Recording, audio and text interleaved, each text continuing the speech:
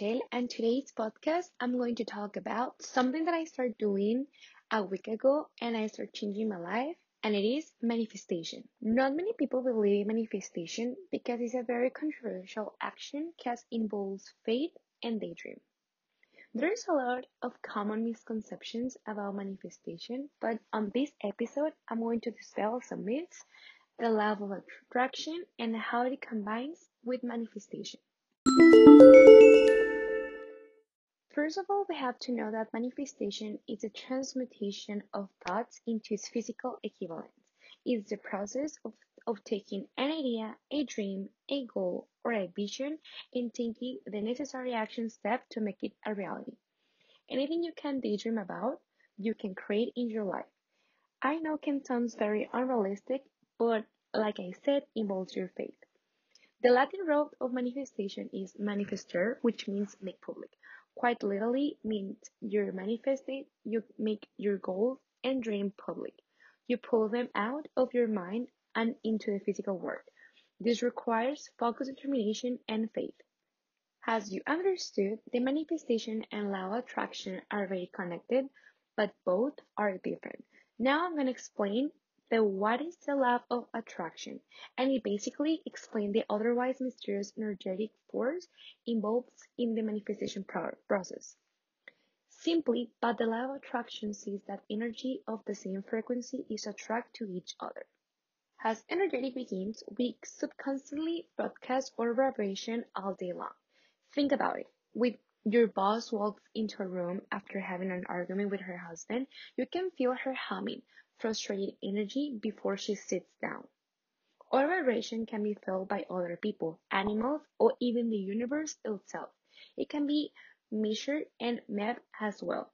Law of attraction and manifestation is an essential part of the manifestation process because if you know how to use it for your benefit, it's very force that will bring your desires into your life. My guess is your goals, dreams, and desires all exist in a high vibration state. By learning to cultivate a high vibration state, you will become a magnet to a high vibration reality and your high vibration goals. If your goal is to experience a life of happiness, love, joy, fulfillment, and abundance, then you must first generate those emotions in your body vibration. And now I will mention to you the most three common misconceptions about manifestation. The first one is all manifesting is intentional. This is false.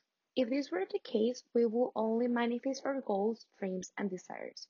Manifestation is always happening, whether you're thinking constructive, happy thoughts or just constructive dumps and glum thoughts. Your reality will reflect the nature of your dominating thought pattern back to you. Second, manifesting is difficult. And actually, it's quite simple. It doesn't require that you belong to a particular faith system or an extensive amount of education. As long as you are determined and focused and keep an open mind to the infinite possible outcomes, you can manifest your wildest dreams into reality.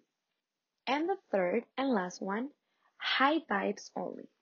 Many people hear that immediately worry about the negative self-chatter they have been struggling with since grad school. Don't panic. Just because you have unhelpful thoughts about yourself or your desire does not mean you can manifest the life of your dreams.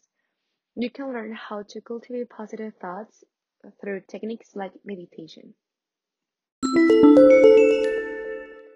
And now, to conclude this manifestation podcast, you have to remember that it requires you to be completely focused and determined on bringing your dreams to life. The only thing that will stop you from manifesting the life you desire is you. When you are truly ready to manifest your vision into reality, you can use these steps to do so. First, establish a purpose driving goal that's bigger than you. Second, create success systems with community support, intentional action steps, and daily mindset work. And third, allow alike opportunities to present themselves to you and take action on them.